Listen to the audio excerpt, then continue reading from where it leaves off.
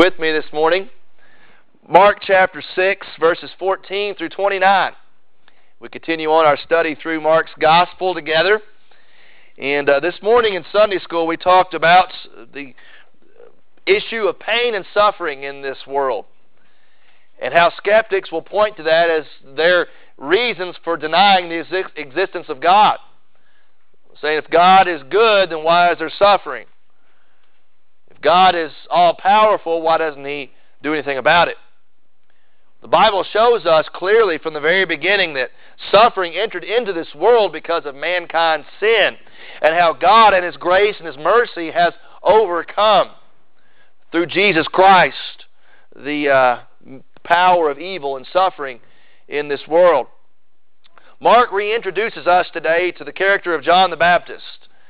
And he shows us that just because a person is faithful in their service to God does not mean they are exempt from pain and suffering. In fact, it's often the case the opposite is true. The more faithful you are, the more persecution you will need to endure. Which leads us, I believe, to the point of this text today is be prepared to pay the ultimate price for your faith in Jesus Christ, if need be. If you have to take a stand for your faith, be prepared to pay the ultimate price, if need be, for your faith and devotion to the Lord Jesus Christ. If you're able to this morning, I'd like to ask you to stand with me in reverence for the reading of the Holy Word of God. Reading from Mark chapter 6, starting at verse 14, and these words were written by Mark under the inspiration of the Holy Spirit. And he writes, "And King Herod heard of it, for his name had become well known, and people were saying, 'John the Baptist has risen from the dead. That is why these miraculous powers are at work in him.' But others were saying, 'He is Elijah,' and others were saying, 'He is a prophet, like one of the prophets of old.' But when Herod heard of it, he kept saying, 'John, whom I beheaded, has risen.' For Herod himself had sent and had John arrested and bound in prison on account of Herodias, the wife of his brother Philip, because he had married her. For John had been saying to Herod, 'It is not lawful for you to have your brother's wife.' Herodias had a grudge against him and wanted to put him to death and could not do so. For Herod was afraid of John, knowing that he was a righteous and holy man, and he kept him safe. And when he heard him, he was very perplexed, but he used to enjoy listening to him." Let us pray together. Our Father God, we come into your presence once again to give you praise and glory and to thank you, God, for your word. That you are a God who has revealed yourself. You are a God who speaks. And as such, your word carries your power and your authority. And your word speaks truth. And your word brings life and light and hope. Father, I pray you would speak to us loud and clear this morning through the presentation of your word. God, that you would bless it. God, that you would transform us. God, that you would empower us to be on mission for you, no matter the cost. And Lord, we pray this in Jesus' name. Amen. Thank you. You may be seated. Just a reminder of the context that we find ourselves in today in this passage. Remember in verses 7 through 13, Jesus had just commissioned the disciples to go out and to preach and cast out demons. And as they were busy on their mission, as they were finding success, Jesus also warned them that there may be some that do not receive your message about me. And in that case, you need to be prepared to deal with what would look on the surface to be failure on your part, but really is persecution from the enemy. As the disciples are on mission, in verse 14 it says that Herod hears about this mission that's going on, and he hears about this preaching going on about repentance. And he hears about marvelous things being done at the hands of Jesus and his disciples. And Herod has a little bit of a flashback about someone else who used to preach repentance, about someone else who went out with boldness and conviction. And Herod has a flashback about John the Baptist and about what Herod had done to this righteous and this holy man. I shared last week that this is another instance of a Markan sandwich, where Mark talks about one thing and then he talks about something else, and then he goes back to what he started with. In verse 30, we see that Jesus and the disciples gathered together and they report to him about all that they were doing. So Mark introduces this idea of the disciples on mission. He comes back to the disciples reporting about what happened on their mission. And in between this, we find the meat of the sandwich, this account about John the Baptist and the martyrdom that he endured. And I believe this is meant to teach us the lesson that being on mission for Jesus oftentimes brings persecution. And we need to be prepared for that, and we need to understand that we have to pay the ultimate price, if need be, for following Jesus Christ. There are only two accounts in the book of Mark that aren't dealing specifically with Jesus, and both of them are about John the Baptist. The first one we saw back in chapter 1, it shows John was the forerunner to Jesus. He was the forerunner in his mission, in his ministry, in his message. John was the forerunner to Jesus, in a lot of ways preparing the ground, preparing the pathway for the coming of the Messiah. And here Mark again shows us about John the Baptist. And this is a message of warning and a message of encouragement. A message of warning to understand that there are enemy forces that are opposed to the gospel, and they will do everything they can to try to stop the spread of the message. It's also a message of encouragement that shows us that it's not about us. The message and the kingdom of God will continue to grow and multiply. And we get the privilege of playing a small part in this.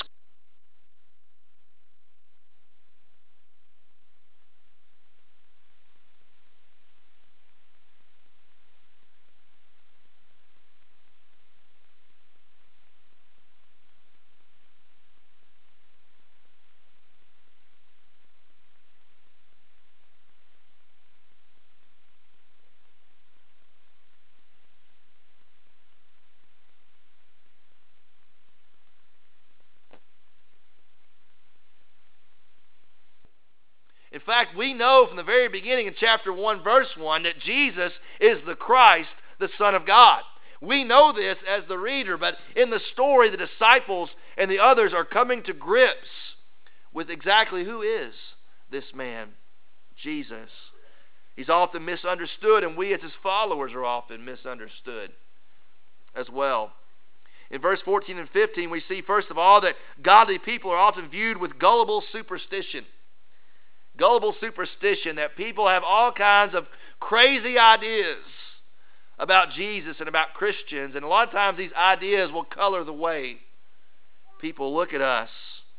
As the disciples were out there preaching and making waves, people began to notice and begin to talk about it, and they began to talk about who is Jesus. They said, well, he's John the Baptist reincarnated, or he is Elijah, or he's one of the prophets. And while these are flattering statements about Jesus, they're all insufficient.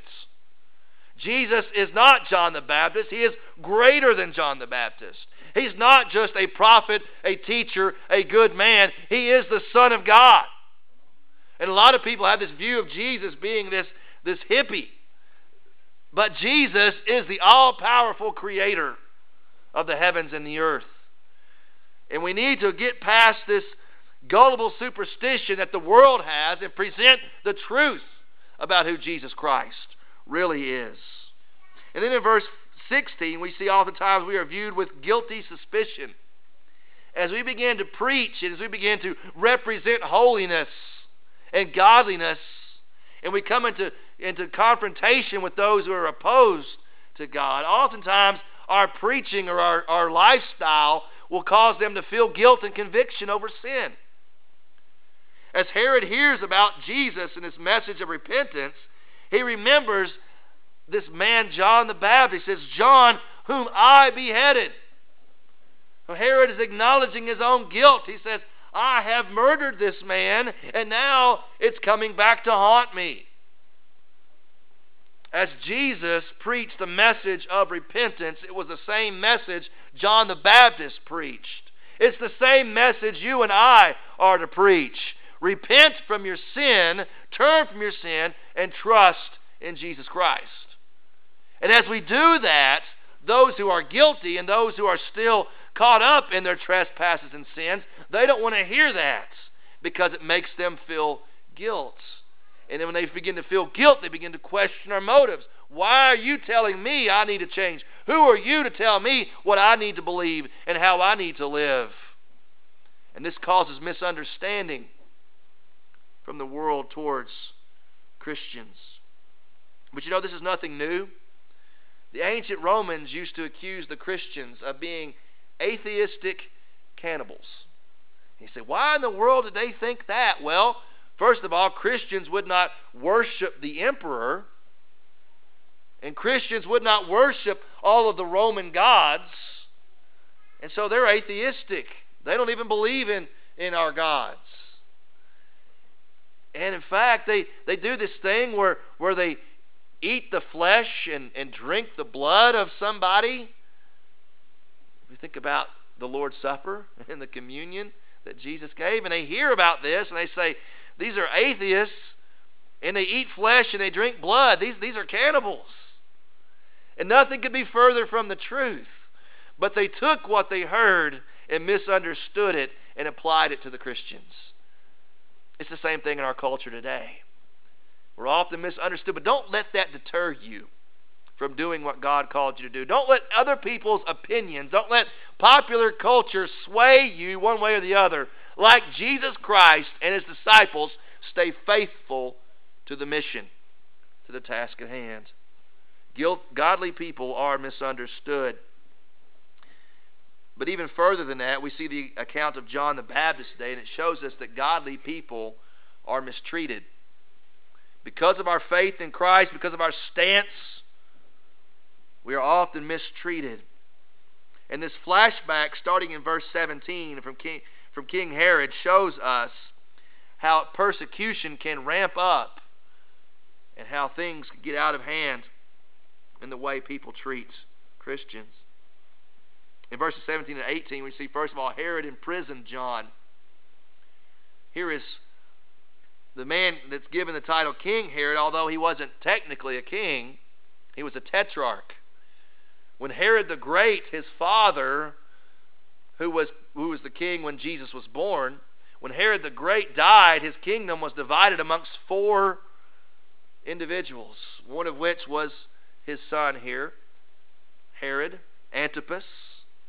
And Antipas, just like his father, abuses his power and his authority.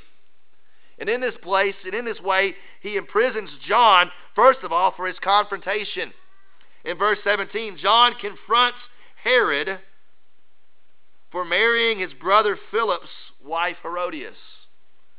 The way the story goes, Herod and his wife visited Philip and Herodias in Rome, and while they were there, the two fell in love with one another. Herod divorces his wife. Herodias divorces from her husband Philip, and the two of them get together. So here is a man marrying his sister-in-law while the brother was still alive. And to make matters worse, not only is this his sister-in-law, this is his niece.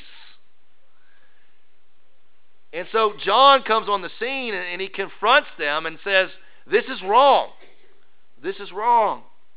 And John is not ashamed or afraid to say what's right and what's wrong. He risked the consequences.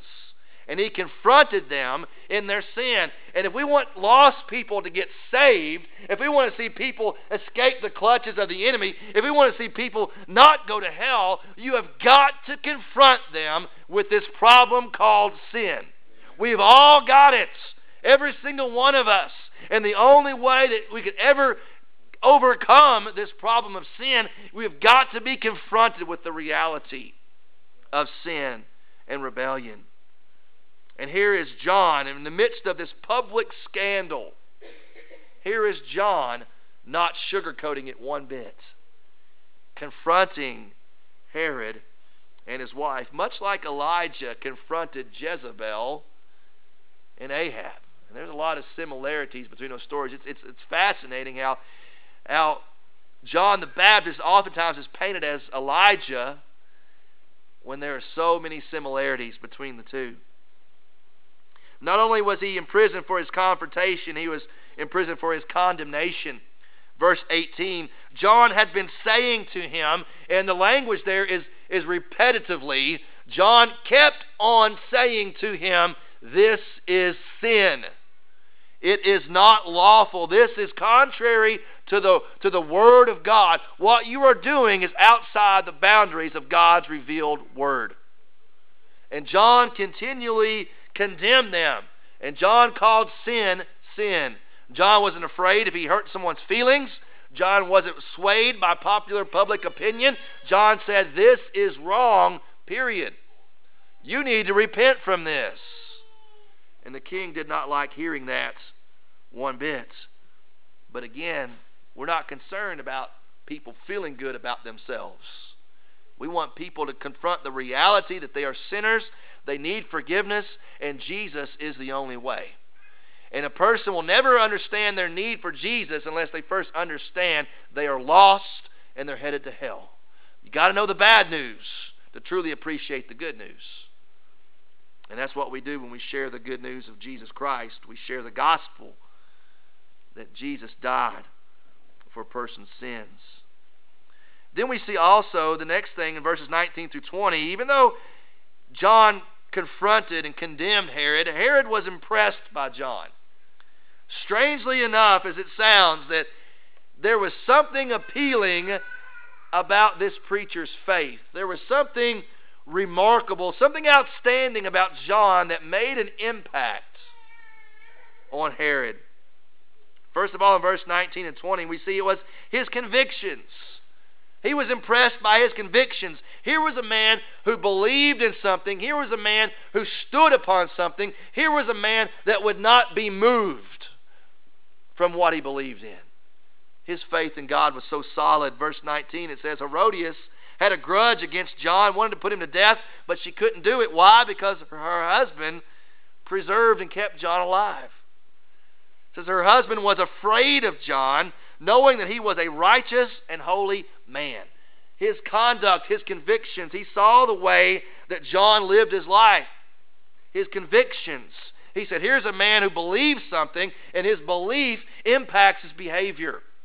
Here's a man who not only preaches something, here's a man who practices something. And it was John's convictions that impressed Herod. But not only was his convictions, it was his conversation. His conversation made a difference. Verse 20, it says, Herod knew he was a righteous and holy man. He kept him safe. And when he heard him, he was very perplexed.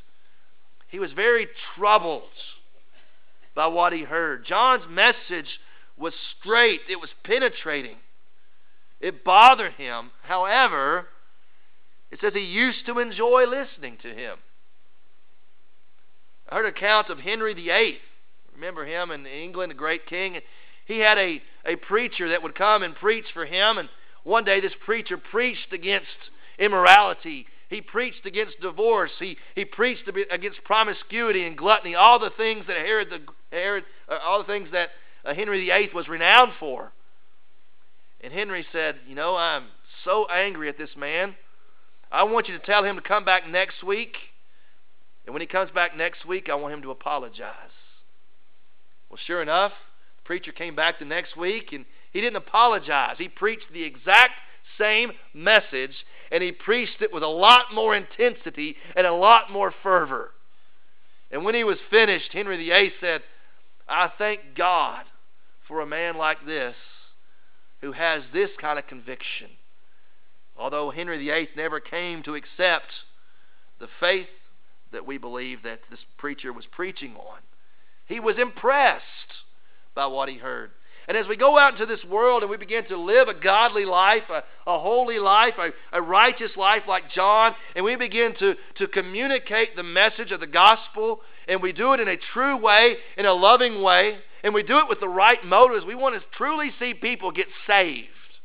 Even though people will oppose us, there will be something strangely attractive about our faith. People will understand that we truly believe what we say we do, and we stand on God's Word. It will make a difference. People will be impressed by this. Then we come to verses 21 through 29, and this is where really the story begins to shift in a negative direction for John. That while Herod was impressed by John, unfortunately he ignored John. He ignored the teachings of John, the importance of repentance and living a holy and a godly life. Herod ignored this. It's been said before, he heard John, but he did not heed John, as John preached holiness and repentance. In verse 21 through 25, we see, first of all, a depraved scene.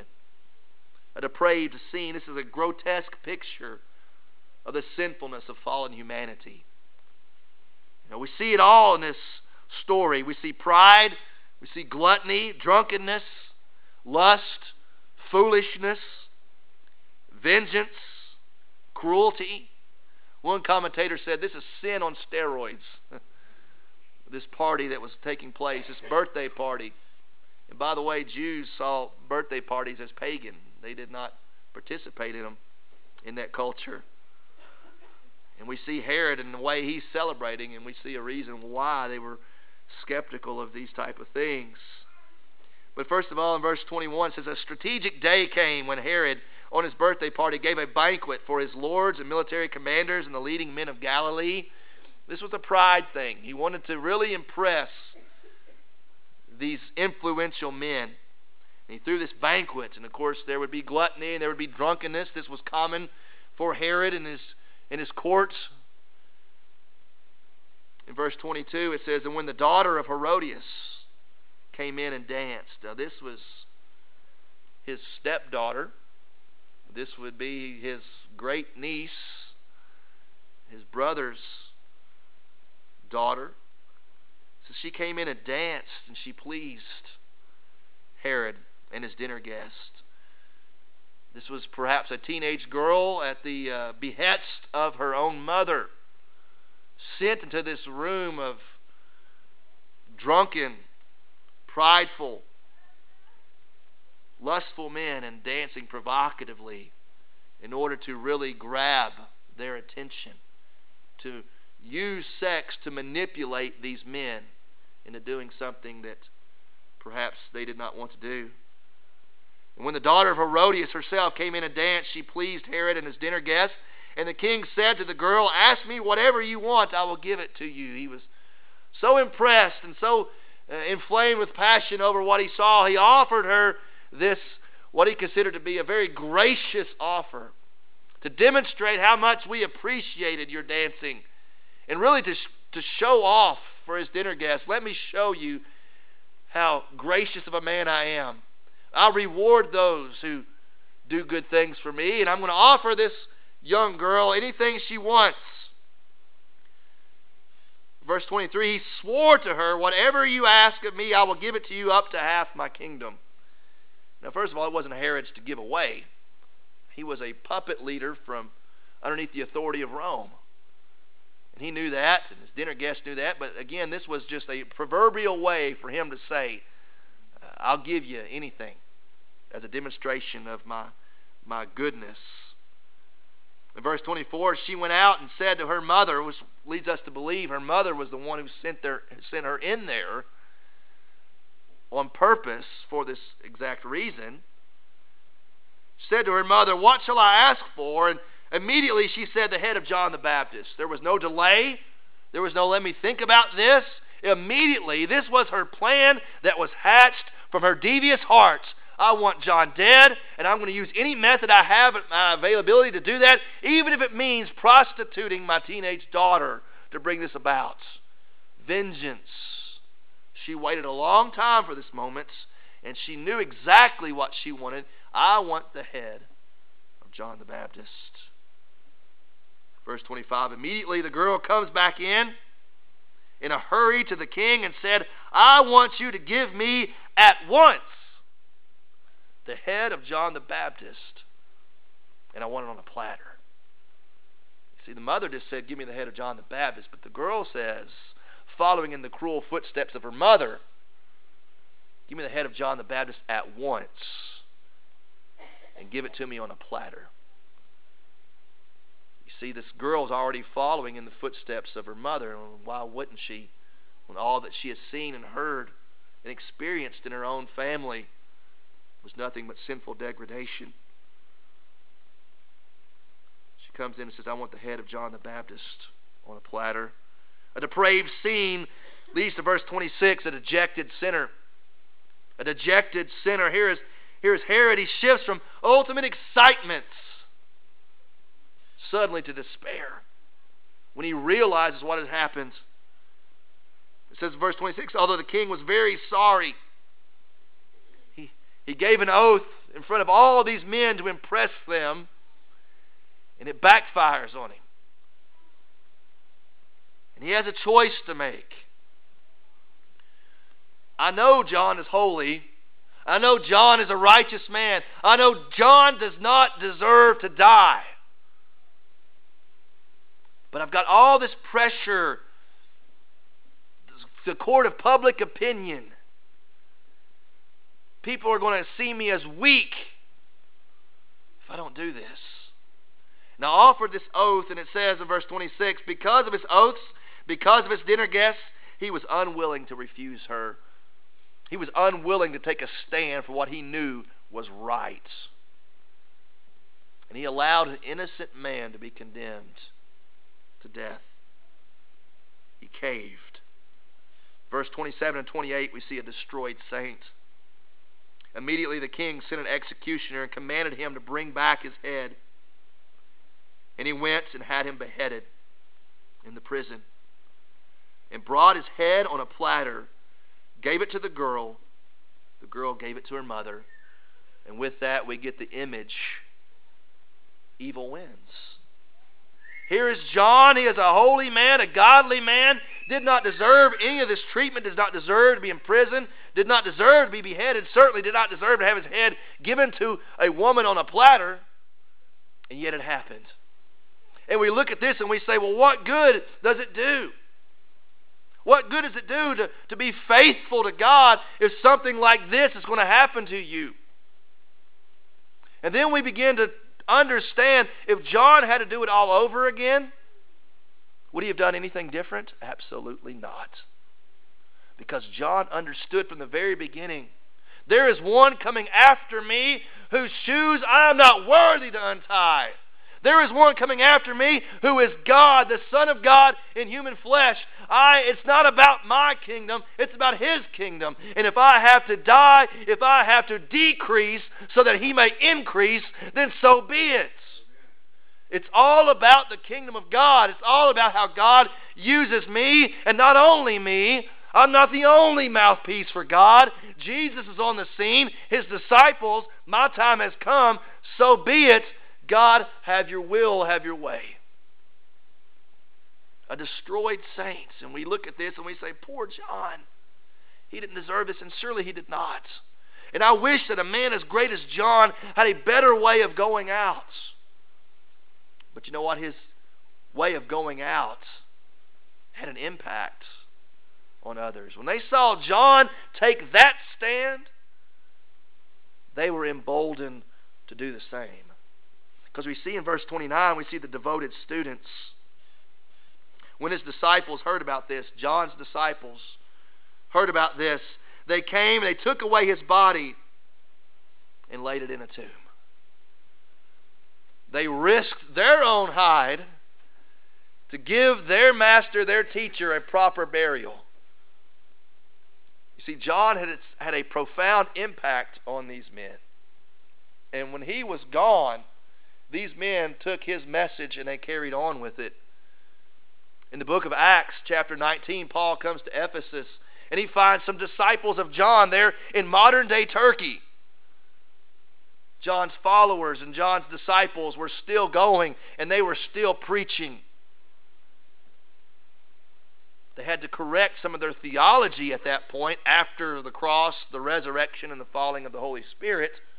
But these were men that were still carrying on. They were encouraged, emboldened. And we see John's message and we see this story about John, and I feel the encouragement in it. Would I be willing to do this as well? Would I take such a stand if my life was on the line? Would I back down and cave? Or would I stand firm in my convictions that there is sin and there is righteousness and God is the determiner of that? Not myself or not culture. John's impact continued beyond the grave. May the same be said for you and I.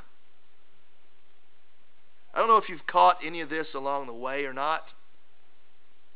There's a lot of similarities between the story of John the Baptist and what happens to his cousin, Jesus of Nazareth. It says John was a right man, a holy man. Jesus was the only man without sin. It says that John was opposed for his preaching of the Word of God. Jesus likewise was opposed. It says that John was given over by a political leader that knew he was innocent, yet caved to public pressure. Jesus was handed over by Pilate, who washed his hands as if somehow that would exonerate him from his guilt. Jesus was crucified, murdered, even though he was innocent. Yet his disciples made sure he had a proper burial, as Joseph of Arimathea risked his position on the Sanhedrin and went to Pilate and said, "Could I have the body that I might bury the body?" And he and Nicodemus devoted themselves to their master. You see, the same thing is presented to us as Christians today. Will we follow in the footsteps of Jesus, who followed in the footsteps of John, who followed in the footsteps of many of the Old Testament prophets themselves? Will we be willing to take a stand when the opportunity presents itself? When Jesus said, "Pick up your cross daily," he really meant that. The cross was a form of execution. He said, you got to die to yourself daily. And that might mean that you face persecution socially. You might face it emotionally or relationally. And you might face persecution physically. The question that is posed is this: are you willing to die for the gospel? Are you willing to die for the gospel? Is it that real to you? Does it mean that much to you? Has it impacted you in that way? Are you willing to die for the gospel? There are people for the last 2,000 years that have been doing that. There are people in our world today, in countries all around this world, that are dying for the gospel. And as our culture continues to shift, persecution against Christians in our own country will be increasing. And it might come to that point one day where you and I would be persecuted physically for the gospel. Would you be willing? Because persecution separates the wheat from the chaff. But it's also been said that the blood of the martyrs is the seed of the church. As men and women give their lives for the gospel, the church is strengthened and the kingdom of God increases. So are you prepared to pay the ultimate price if need be? John the Baptist was prepared. The disciples were prepared. Jesus was prepared. Has the gospel made that difference in your life? Would you die for your Lord who died for you? Let's pray. Father God, we come to you in humility this morning, confessing we are sinners, confessing that we are oftentimes impacted by the flesh, confessing, God, that too oftentimes we think about our own kingdoms and our own well-being, our own comforts. And Father, we forsake you. We fail to yield to the Spirit. We thank you, God, for men like John the Baptist, who took a stand. Because of that stand, he lost his life. But as that evil woman received his head, God, you received his spirit into heaven. Jesus himself said there was not a human being born to a woman that was greater than John the Baptist. But even he is least in the kingdom of God. Father, it's all about our response to Jesus. It's all about acknowledging that we are sinners, repenting, trusting in Jesus, surrendering our lives, dying to self, perhaps even dying physically for the gospel. The question we ask is it worth it? And your word says, oh yes, indeed, it is worth it. So Lord, we are challenged today to live a life that speaks, to live a life that communicates the truth, to live a life that persuades individuals to be saved. Lord, it's the opportunity right now presenting itself. As this song is sung, I pray that someone without Christ would have the boldness to walk the aisle today and say, I need to be saved. Put their trust in Jesus. Perhaps someone has not been living the life that they should have been, and you have challenged them through the preaching of your word to once again surrender as they ought to. Maybe someone, God, you are calling to join this fellowship through baptism or moving a church letter. Lord, kingdom work is being done. It's being done in this place, and I believe that you are calling and drawing more people here so that we can go out into this world like the disciples, like John, and preach the truth. Lord, any number of decisions could be made today, from the mission field to the ministry. Lord, your will be done. Speak to us. Speak to us that we might obey. In Jesus' precious name we pray. Amen.